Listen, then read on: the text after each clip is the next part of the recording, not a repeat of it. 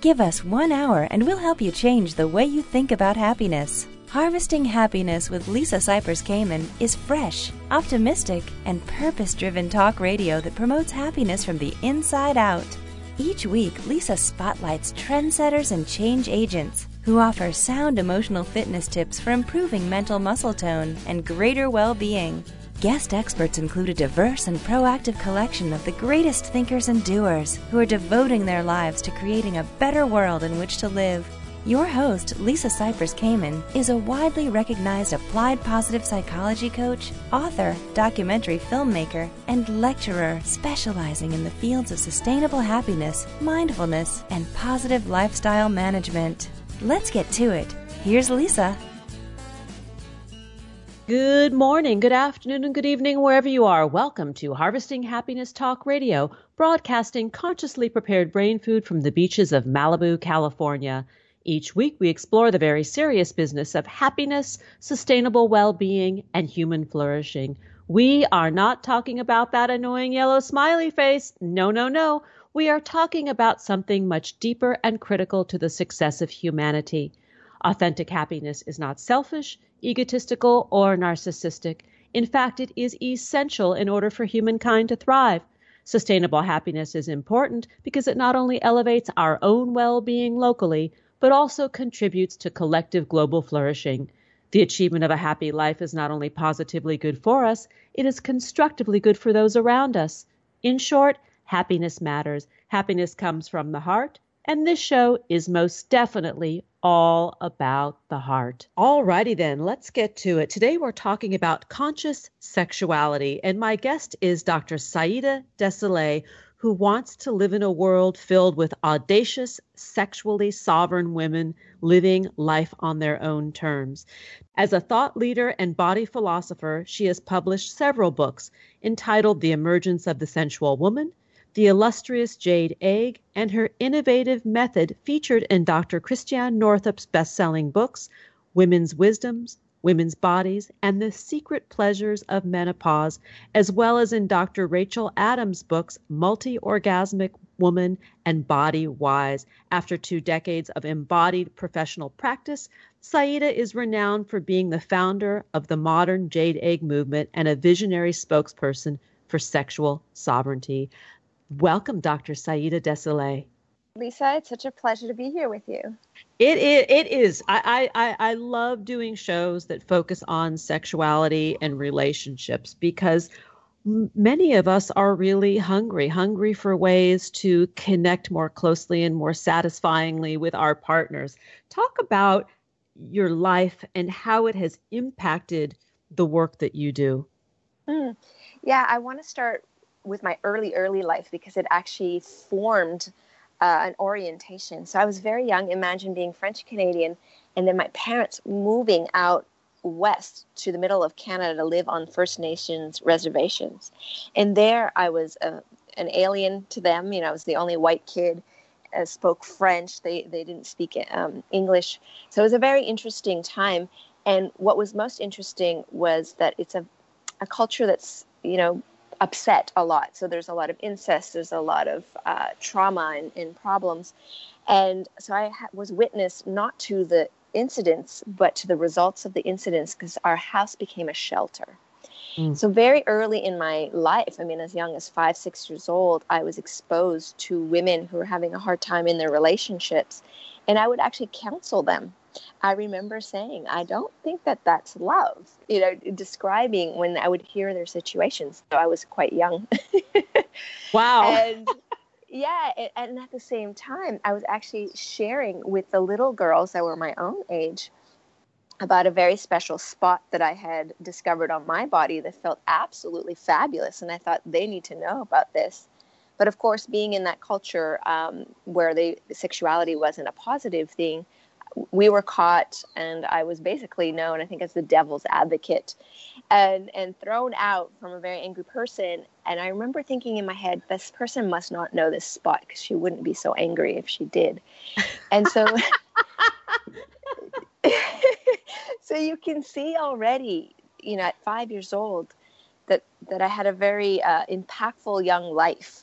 of being erotically innocent, of having this willingness and desire to share pleasure, because I felt that everyone should feel good, at the same time being exposed to a lot of tragedy and violence. And so that has formed who I am now, and it has informed me most of my life, and my deep passion and reverence for women and their bodies and their sensuality, and for them to really know that they can have the relationships they want and live the lives that they desire.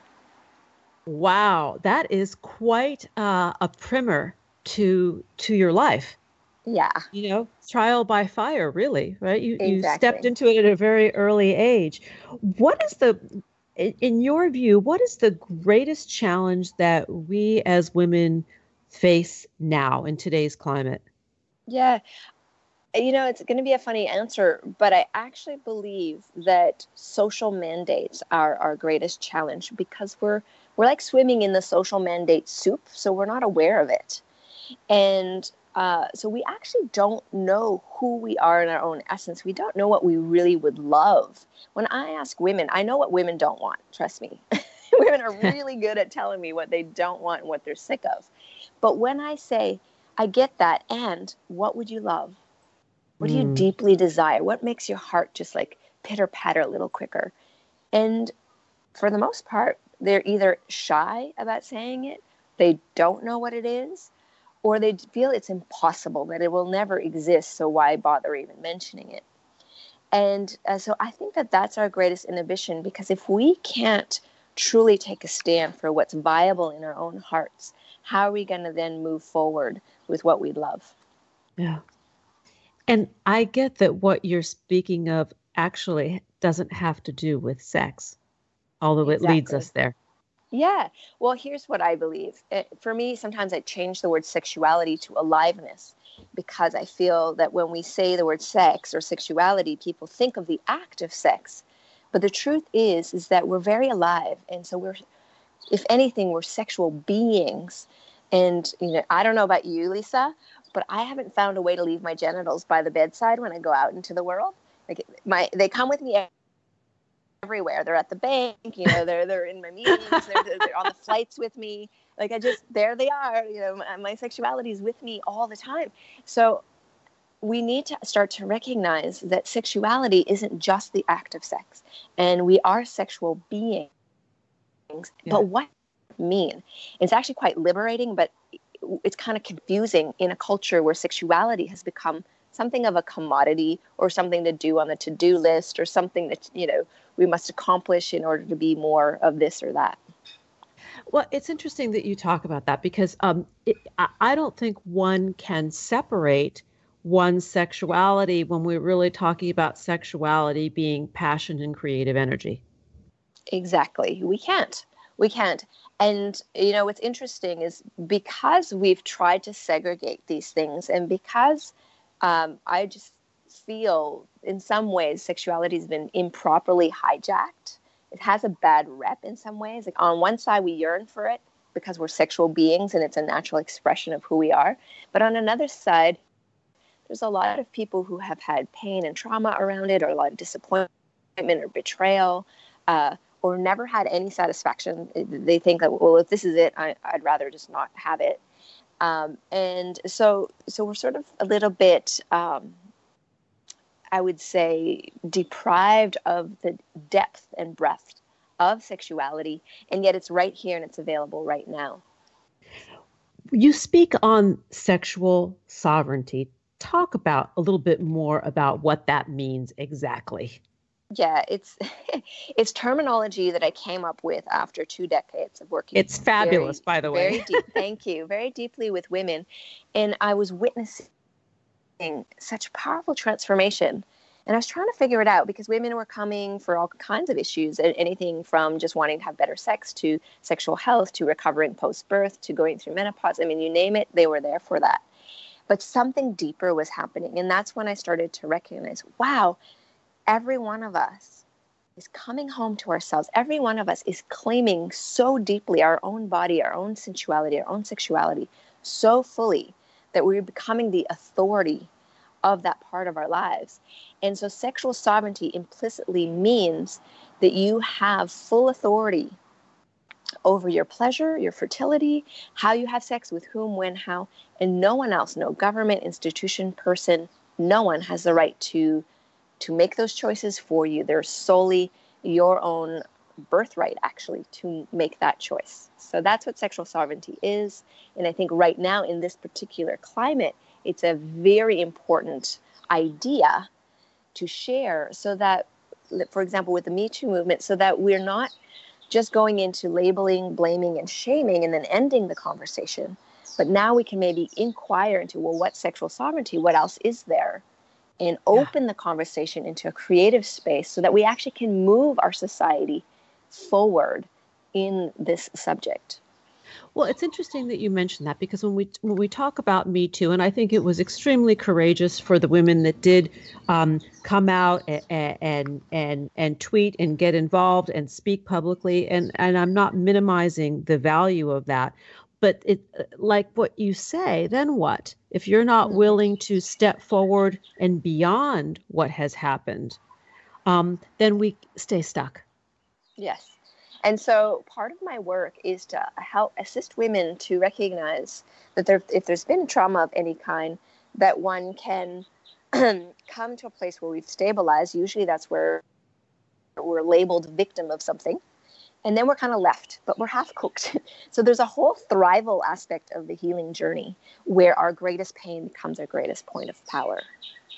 Yes, I agree with that. With not just sexual trauma, but any kind of challenging experience, that it is the catalyst, can be the catalyst for great transformation and transcendence. Absolutely. We're going to take a break, and I wanted to give your contact information, and then we'll come back and we'll continue the conversation. To learn more about Dr. Saida Desilets, please visit www.saidadesilets.com, on Twitter @SaidaDesilets, and on Facebook, Dr. Saida Desilets. Here come the tunes. We'll be right back, and that is a promise. Wait.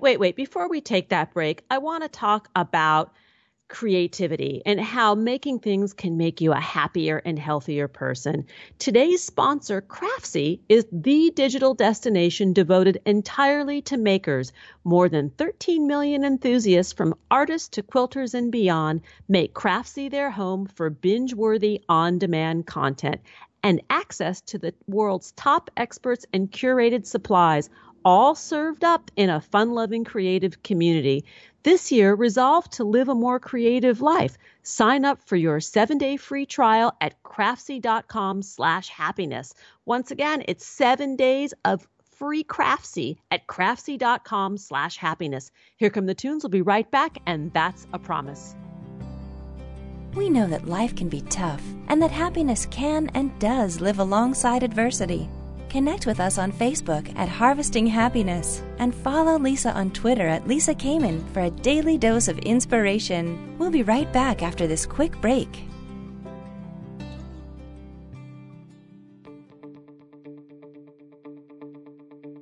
Do you find yourself saying things like, "I'll be happy when," or "I'll be happy if"? Does the finish line for happiness keep moving? Does the bar keep getting higher? What's getting in the way of your happiness right now? Too much going on? Working too much? Not working enough? Having too many responsibilities? Not having enough money, enough time, enough space? The list goes on and on. It becomes difficult to see all that we have if we focus on scarcity. One thing I know for certain, happiness waits for no one, and sometimes we all need support. Are We Happy Yet? Is not another self-help book. It's a guidebook for learning how to harvest happiness through self-mastery, which is the key ingredient into building resilience, hardiness, grit, and emotional stability. Are We Happy Yet? 8 Keys to Unlocking a Joyful Life is available at Barnes & Noble, Amazon, IndieBound, and HarvestingHappiness.com.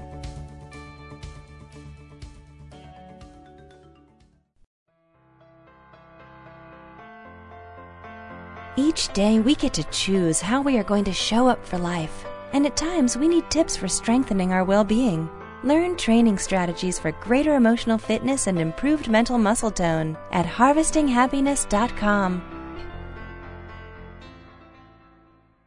Welcome back to Harvesting Happiness Talk Radio. If you're just joining us now, we're talking about sexual sovereignty with Dr. Saida Desilets on how women claim theirs and men learn to honor it. If you're just joining us now, I urge you to download and share this podcast because it's a unique perspective on sexuality, passion, creativity, and reclaiming power.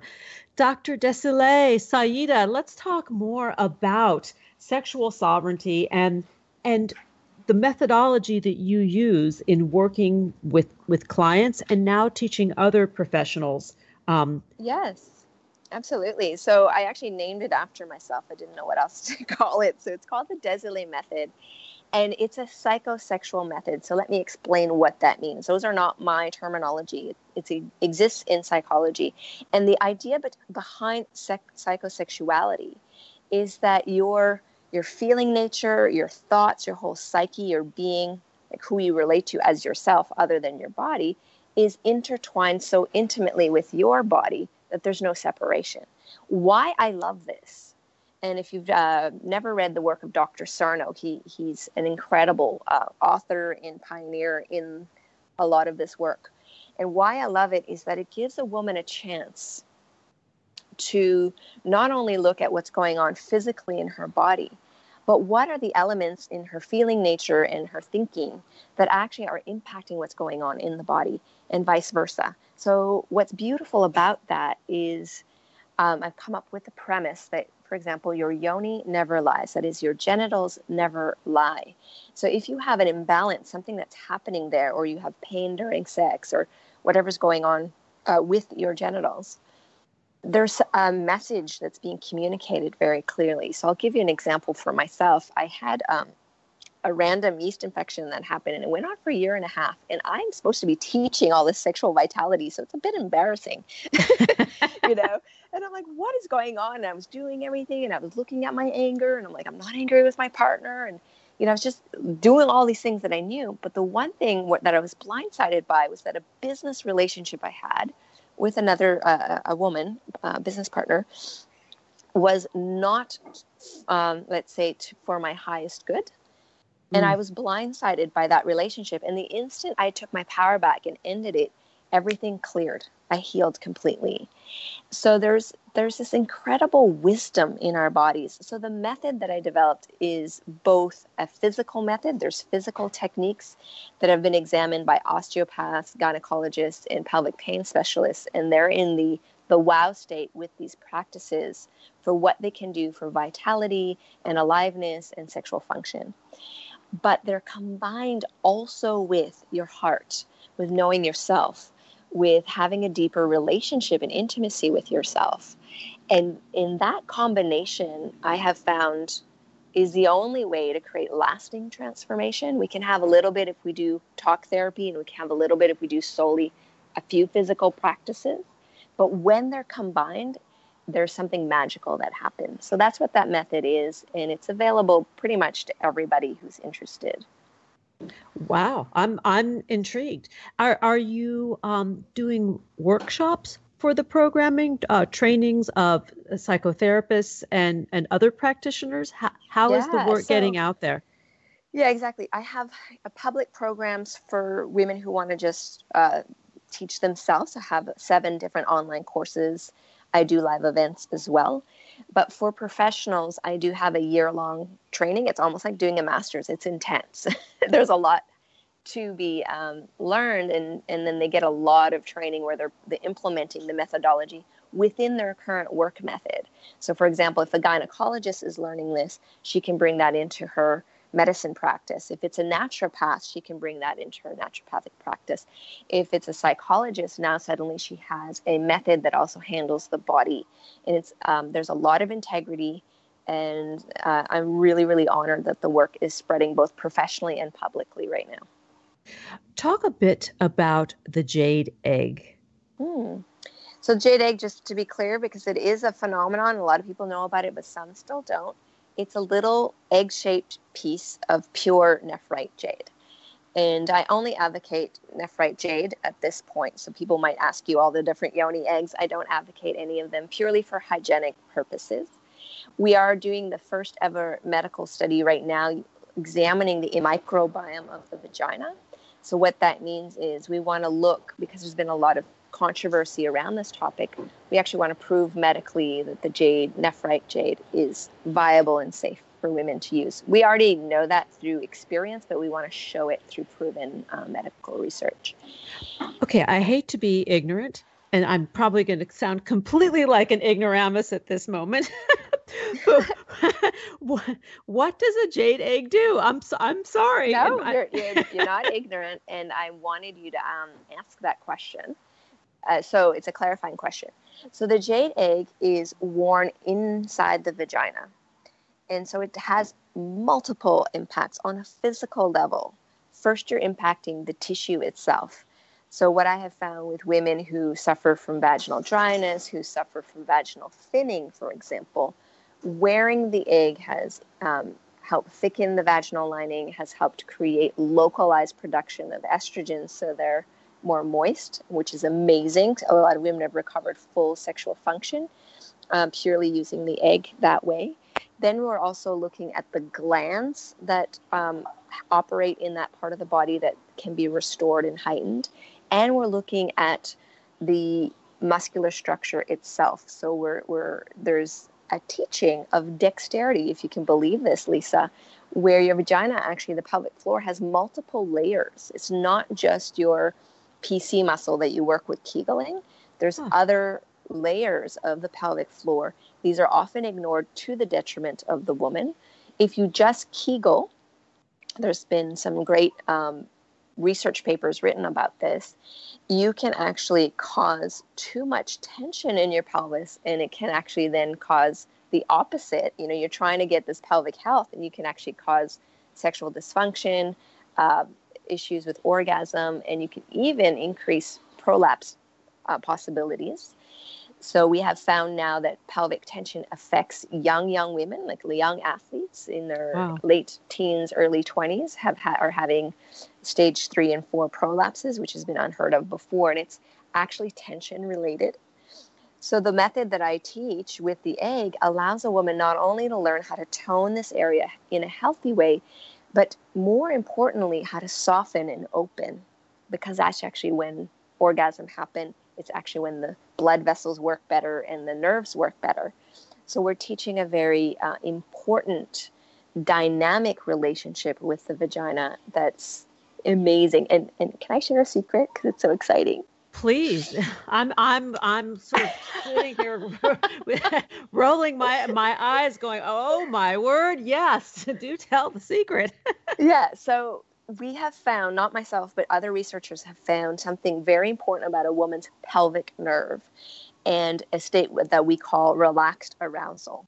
And so the pelvic nerve, we cannot access that unless we're stimulating the inside of the vagina, which is why the jade egg practice is so phenomenal, if it's done in a state of relaxed arousal. So what they found, the result of when those two conditions exist, the stimulation of pelvic nerve and relaxed arousal, is the centers of the brain of a woman that are for confidence, self-esteem, and creativity get turned on. They get switched on.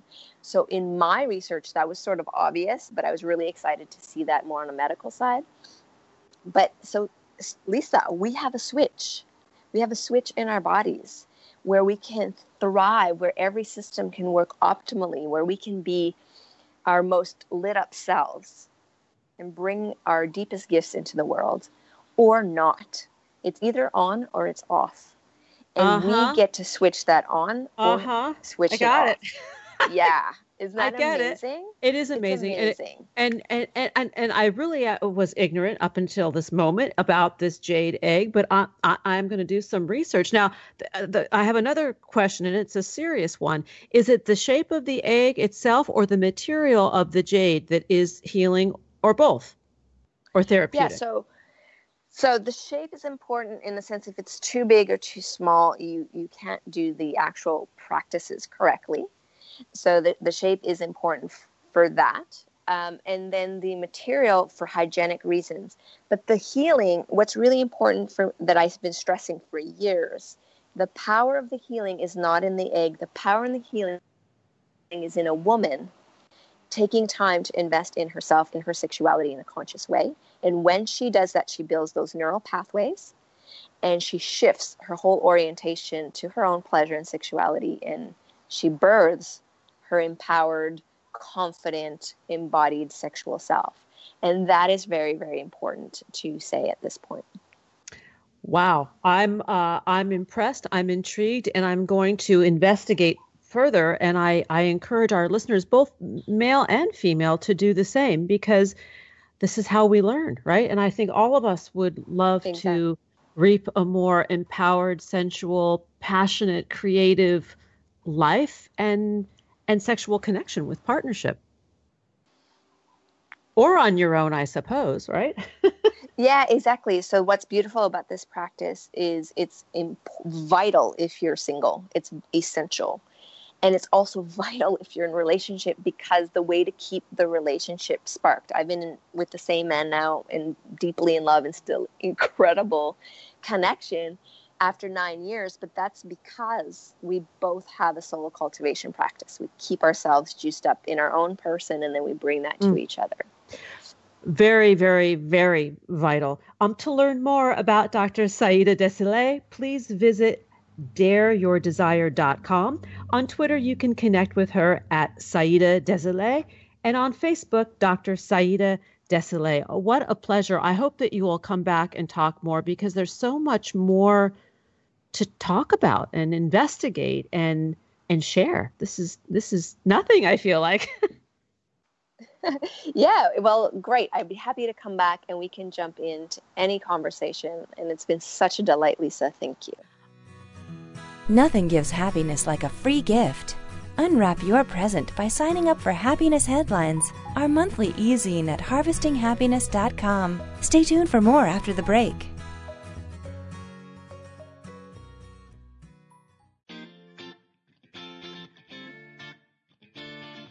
One thing I know for certain, happiness waits for no one, and sometimes we all need support. We all have the freedom to be happy, or the liberty to be miserable each day, regardless of external circumstance. Sure, things will inevitably happen in our lives that are out of our control. There is only ever one thing that is totally within our control: ourselves. When we have command of ourselves, we are better prepared to handle life and bounce back more quickly when challenges arise. Whether you see the glass as half empty or half full, the glass has the capacity to hold more. You have the capacity to be happier. The tool to harvesting your happiness is within your grasp. Are we happy yet? 8 Keys to Unlocking a Joyful Life is available at Barnes & Noble, Amazon, IndieBound, and harvestinghappiness.com.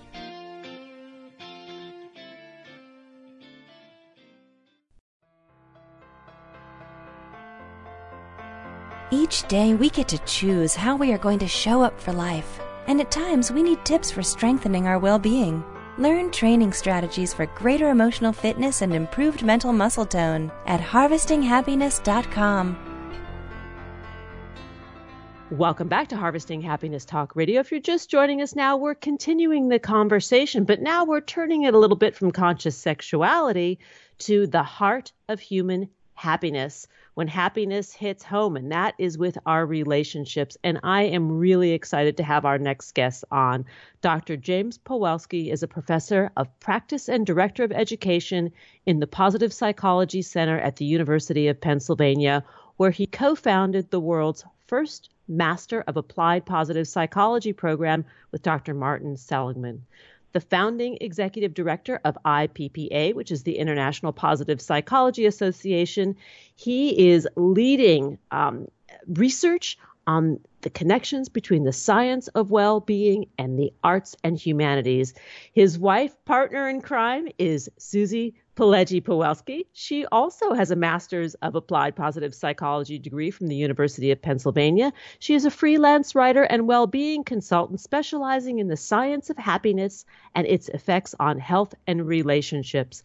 Susie blogs for Psychology Today and writes the Science of Well-being column for Live Happy, where she is also a contributing editor. And we're talking today about their new book, Happy Together, using the science of positive psychology to build love that lasts. welcome you two. So happy to have you on the show, James and Susie. Thank you so much. We're excited to be here with you. Thank you, Lisa. It's really a delight to talk with you.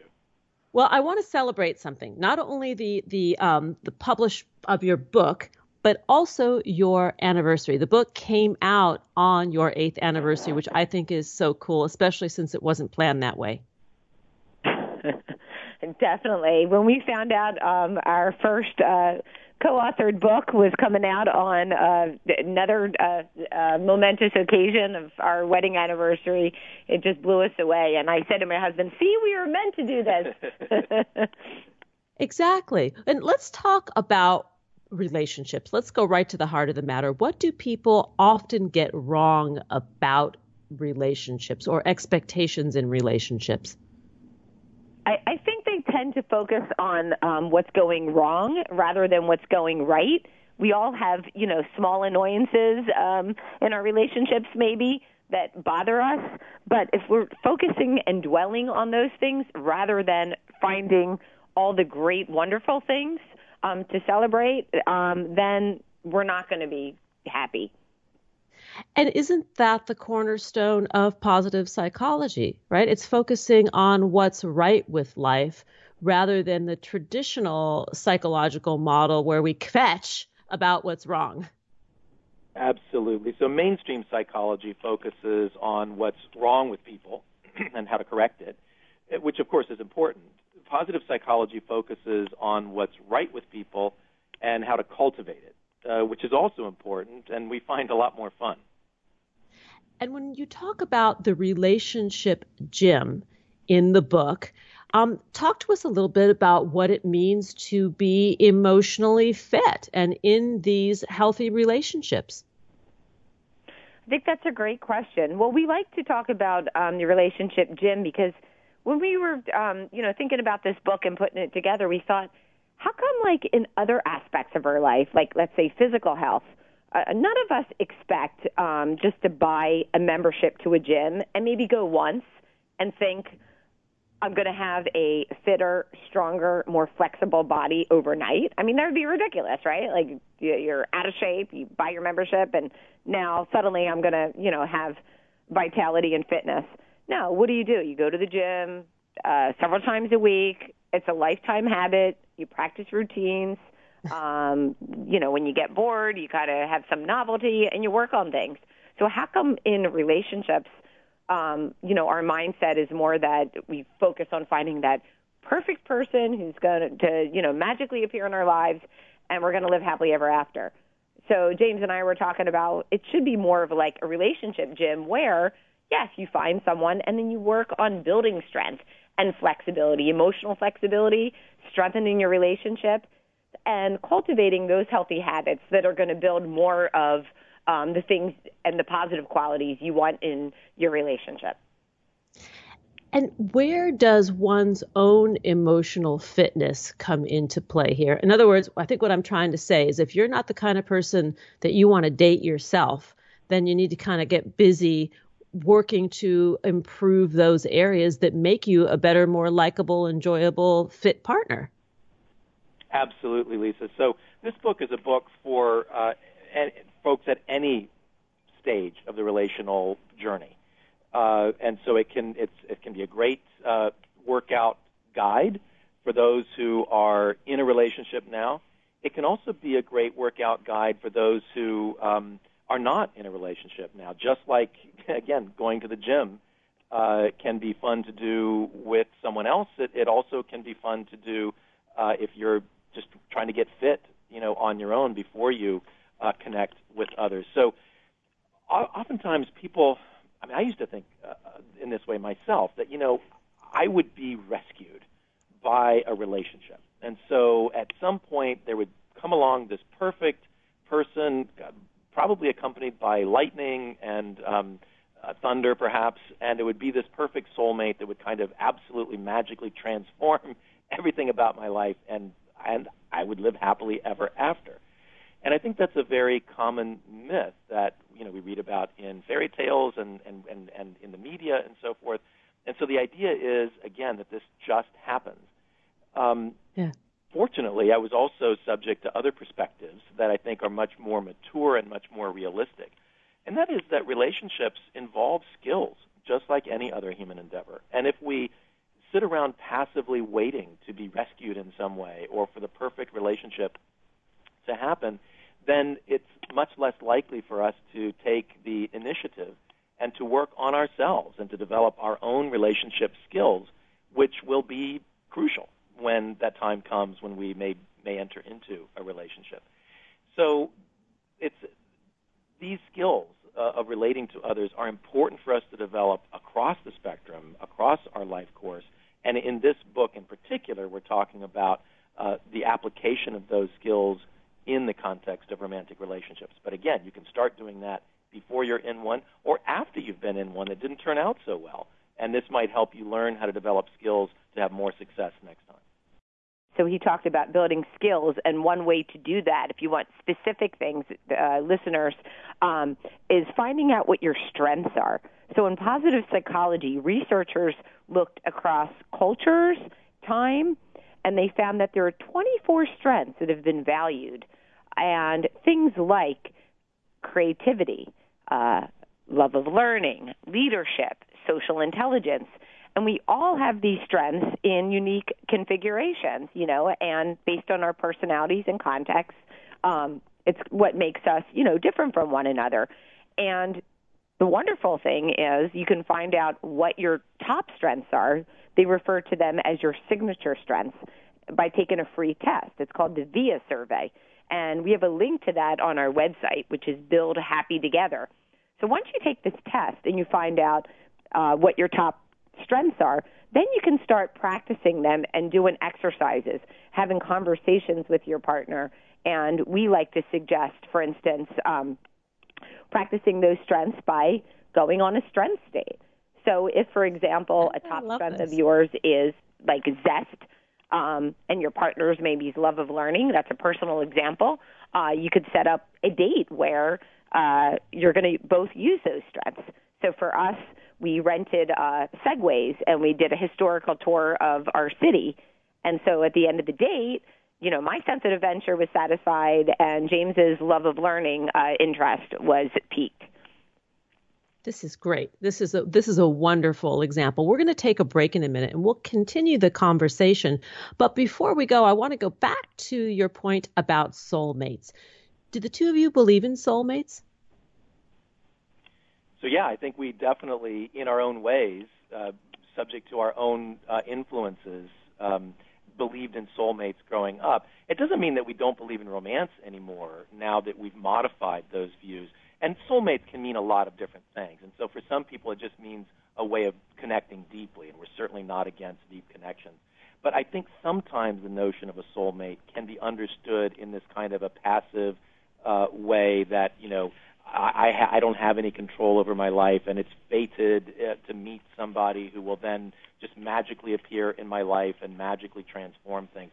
And that we link up to fairy tales, where the happily ever after just kind of happens automatically, as opposed to real life, where it takes some work and effort.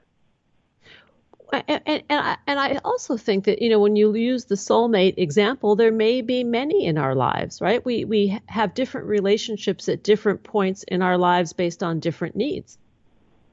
I think that's great. And right, I think you need to focus on, choice and what is it that you're looking for. So James and I like to say in our book, I know we refer to pop culture, and we use movies as an example. So we think a better approach than soulmate is you complement me rather than you complete me. We're all aware of that famous line from Jerry Maguire, you complete me. But what about you complement me? So here are my strengths, here are yours.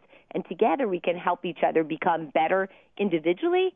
And through our collective strengths, we could create something and become something better than our individual parts. And you're right, Lisa, that we want to be careful about trying to limit our relational lives only to our spouse or our significant other. One of the marks of a mature relationship is having a wide breadth of friends and connections and so forth. So we want to have a full richness of deep connections across our relational spectrum. And so much of the research and so many of the exercises in this book can help with that as ways of complementing our relationship, our romantic relationship. Well, we're going to take that break, but right now you are most definitely both making my heart sing. To learn more about Happy Together, using the science of positive psychology to build love that lasts, co-authored by Dr. James Pawelski and his lovely bride, Susie Pileggi-Pawelski. Please visit buildhappytogether.com. On Twitter, you can connect with both of them at HappyTogetherBK, and on Facebook, Build Happy Together. Here come the tunes. We'll be right back, and that is most definitely a promise. Who says money can't buy happiness? Check out Lisa's new book, Are We Happy Yet? 8 Keys to Unlocking a Joyful Life, and other fun, fashionable, and inspiring items at shophappy at harvestinghappiness.com. We'll be right back after this quick break.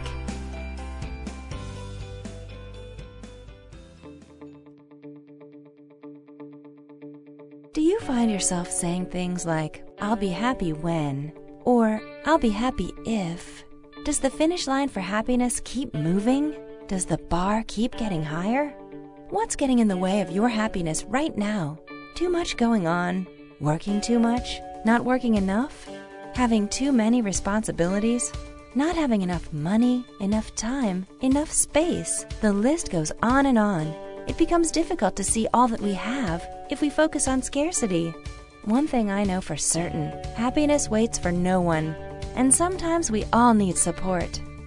Are We Happy Yet? Is not another self-help book.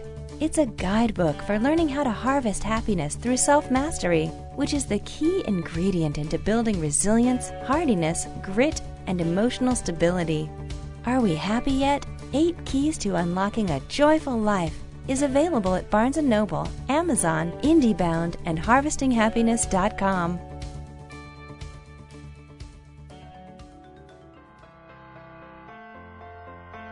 Each day we get to choose how we are going to show up for life, and at times we need tips for strengthening our well-being.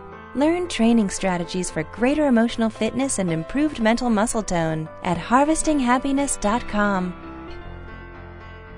Welcome back to Harvesting Happiness Talk Radio. If you're just joining us now, I urge you to download and share this podcast. Why? Because sharing is caring. It's also kind, free, legal, available 24/7. And we're talking about love and relationship today. My guests are Dr. James Pawelski and his lovely bride and co-author, Susie Pileggi-Pawelski. And we're talking about their latest book together, entitled Happy Together, using the science of positive psychology to build love that lasts. Let's talk about the ancients for a minute, guys. Let's go back to the beginning and talk about Aristotle, because you mention him quite a bit in the book. And what the heck does Aristotle have to do with relationships? Well, Lisa, I'm a philosopher, so any way I can sneak in a philosopher, I try to do that. But in this context, it's actually also related to the topic, believe it or not. So Aristotle wrote in the Nicomachean Ethics that human beings love 3 things. We love what is useful, we love what is pleasurable, and we love what is good. And he said there are relationships, kinds of friendships that correspond to that. So we all have friends that we're friends with them because it's useful to have that friendship. So let's say partners getting together to found a company to make a lot of money. Or we also have friends that we hang out with because it's just pleasurable to do so. We like to get together with them, maybe go out on the weekends, and so on. And Aristotle says there's nothing wrong with those kinds of friendships. They're great and important. And he says there's a third kind of friendship that's even more important, and that's a friendship of virtue, where you're attracted to the other person because of the goodness you see in their character. And that can actually inspire you to want to become a better person as well. So that's the philosophy. And then Susie had a very interesting tweak on this on our honeymoon, which we were at exactly 8 years ago right now. So 8 years ago, lying on the lovely beaches of St. Lucia on our honeymoon, my husband and I were talking about Aristotle, because isn't that what everybody does on their honeymoon? Absolutely, I think so. So we were having this conversation, and I said to James, why did Aristotle have to limit this notion just to platonic relationships? What if we took it up a notch and we applied his thinking to our relationship, to our marriage? So instead of just being lovers, we became Aristotelian lovers, seeing the goodness in one another and working together to help one another become better individually and better as a team. And what if we made that sort of, our goal for our marriage? I love it. Said, I really love it. And with Aristotle, I mean, his philosophy really speaks to knowing oneself. I mean, isn't that probably the most famous quote, "Know thyself"? Yes, that was a quote actually that was in that was well known at that time. And so the Oracle at Delphi, for example, was written there. Know thyself was an important directive of the Greek world, and Aristotle certainly builds on that and helps us to know ourselves. Oftentimes, the perspective, again, in relationships and just in life in general, is we tend to find it easier to know our deficiencies, our problems, and what positive psychology encourages us to do. Although it's important to certainly to know where we need to, shore up our weaknesses, but it's just as important to know ourselves from the perspective of our strengths. What do we do well? What are our passions? And with regard to a relationship, not to lose sight of, at the beginning of a relationship, it's obvious. It's often very easy to know what is good in the other person and what is good in the relationship. And as we move forward in the relationship, it's important to be intentional about observing the good in the other person and continuing to help it grow and continuing to help it grow in our own lives. If we're looking for the perfect relationship, there actually isn't any such thing as a perfect relationship. The word perfect actually comes from two Latin words that mean thoroughly done. So maybe if one partner or the other is done with a relationship, then it's perfect in the sense of being over. But as long as both people are involved in the relationship, it gives us an opportunity to grow and learn and practice our strengths. And I think it's interesting because in the beginning of the relationship, you think of the first couple dates and the honeymoon phase, you're very curious about your partner, right? And their strengths are coming out and you're focusing on them. But often, a lot of people fall into a rut and unhealthy habits, and you're no longer seeing the differences as strengths, but rather than deficits. And you have to remind yourself, just because a partner may lead with a different strength, like I mentioned, I have more zest and James might be more analytical thinking. In the beginning, I might have loved that and said, oh, my philosophical husband's helping me slowly think through these problems. How wonderful and bright is he? Years into the relationship, when I'm trying to move fast and make a decision, he's being so persnickety. He's driving me crazy. Why is he purposely, annoying me? So you could see how you could flip on from something that was different and a strength into a deficit. And if you continue doing that and forget to see your relationship through a lens of positivity, that's not the best thing. So we have to remind ourselves of those strengths that we fell in love with in the beginning. When you talk about skills that can be used to maintain the vitality and appreciation of the relationship, in the book you talk about gratitude's role. Share a little bit more about that. Yeah, that's a great point. So gratitude is something that we are increasingly learning about, the importance of gratitude. It's also important not just to feel gratitude, but to express gratitude and to express it well. So research indicates that even more important or even more effective than telling our partner how what they have done has benefited us is telling our partner how much we appreciate them for being them. So you talk about the goodness, the character in your partner, and you express your gratitude that way. Just as important, of course, is how we receive gratitude. So that's why we like to talk about this as a gratitude dance.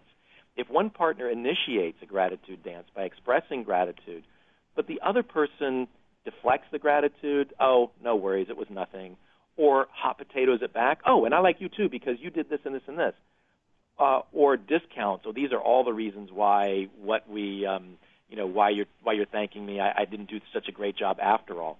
Those are ways that the relationship, the gratitude dance actually doesn't go so well. So initiating gratitude is important, and responding to gratitude well is also important. Just starting by saying thank you.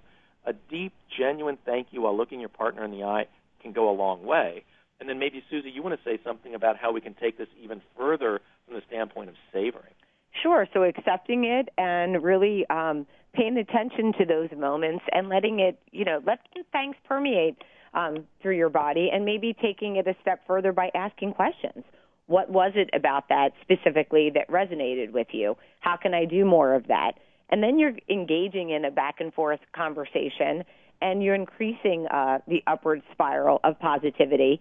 You're not just strengthening your relationship in the moment, but you're also building psychological resources like emotional flexibility that research has shown can help bonds over time.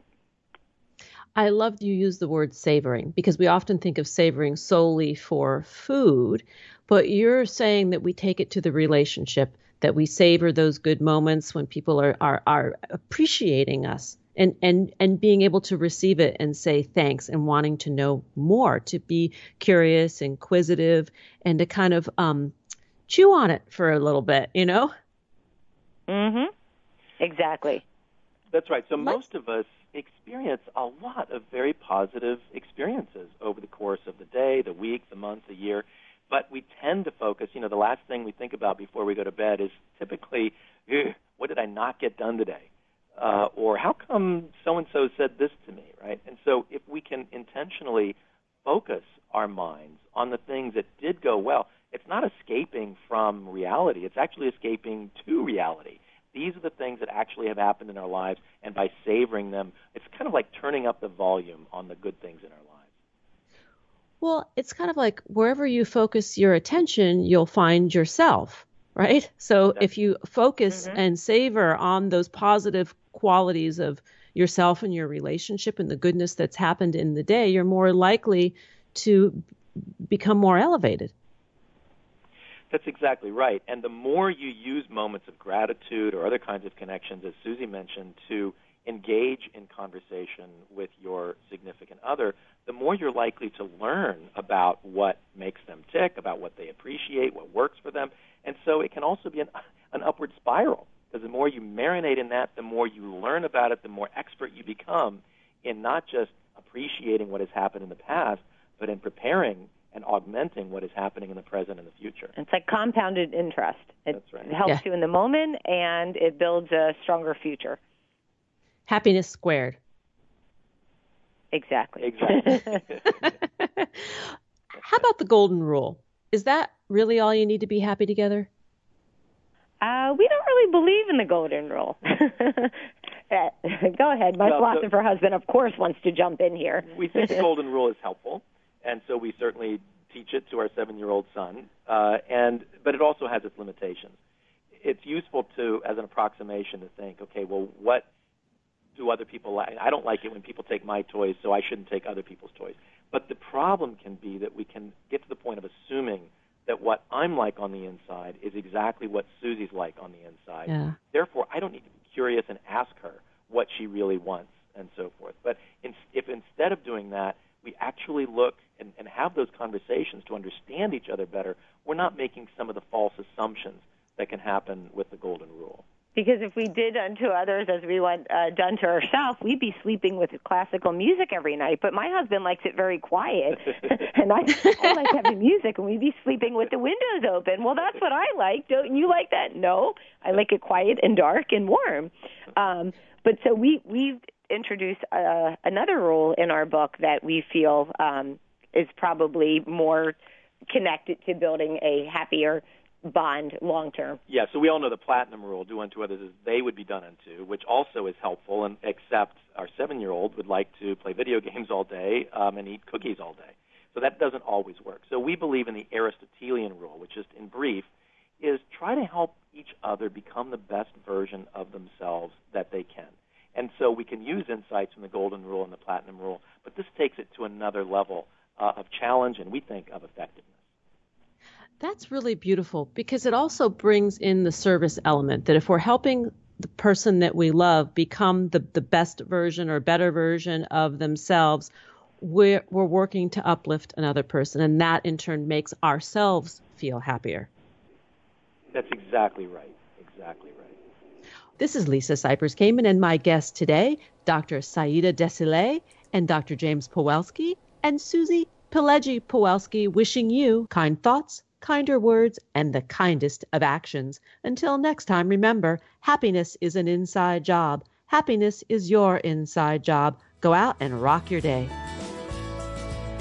Thanks for joining us on Harvesting Happiness Talk Radio with Lisa Cypers-Kamen. Join us each and every Wednesday for a brand new episode of consciously curated talk radio from the heart.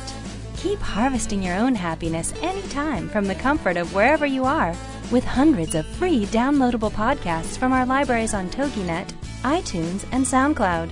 In a complicated world seemingly driven by non-stop negative news, Lisa's mission is to celebrate the upside of life and seek the silver lining of our challenges by transforming them into uplifting growth opportunities for all. To learn more about Lisa's global consulting services, please visit harvestinghappiness.com.